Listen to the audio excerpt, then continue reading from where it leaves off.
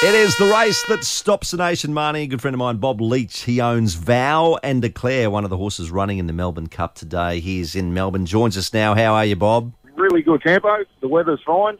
Well, so far it is anyway. That's why he's at the train station, Marnie, in Melbourne. In Melbourne. Well, Melbourne changes. Heading to the track. 4 seasons in a day. Yeah. I heard it was going to be wet, Bob, so I hope it stays that way.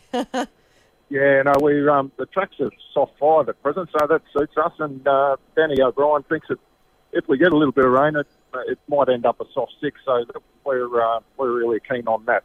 Not getting any worse than that anyway.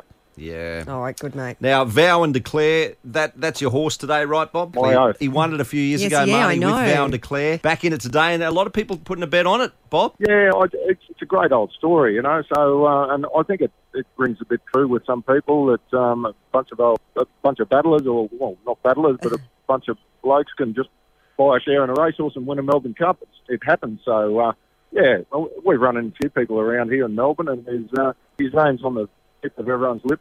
So it's good.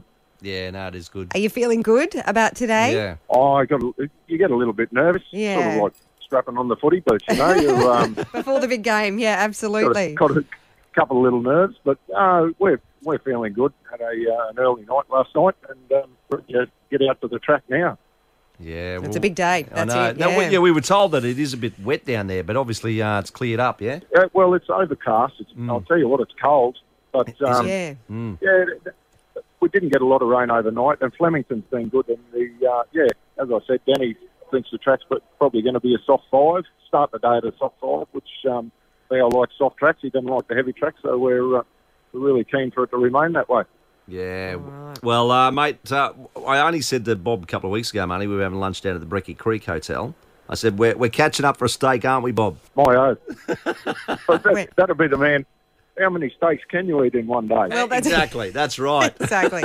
Mate, all the best. Hey, we'll be thinking of you, and we can't wait to see the big race. And, mate, fingers crossed, hey? Goody. Yeah, thank you very much. Thanks for your thoughts, and we're obviously crossing all our fingers and hoping for the best as well. Yeah, for Good sure. on you, Bob. Bob Leach, owner of Vow and Declare in the Melbourne Cup today. If it wins or places, you've got to answer us tomorrow, all right? He rang me the last first call night. I answer. What pub were you in last night, Bob? What pub were you in last night when you rang us? I was at the Young and Jackson. I got mixed up with a bad crew. Oh, no. Nothing worse, Bob. We've all been there. No. All right. Well, hopefully we'll get you on the phone tomorrow. All right, Dal. Take care. Excellent. Good luck. Good on No you, worries. mate. Bye-bye. Thanks, Steve. See ya.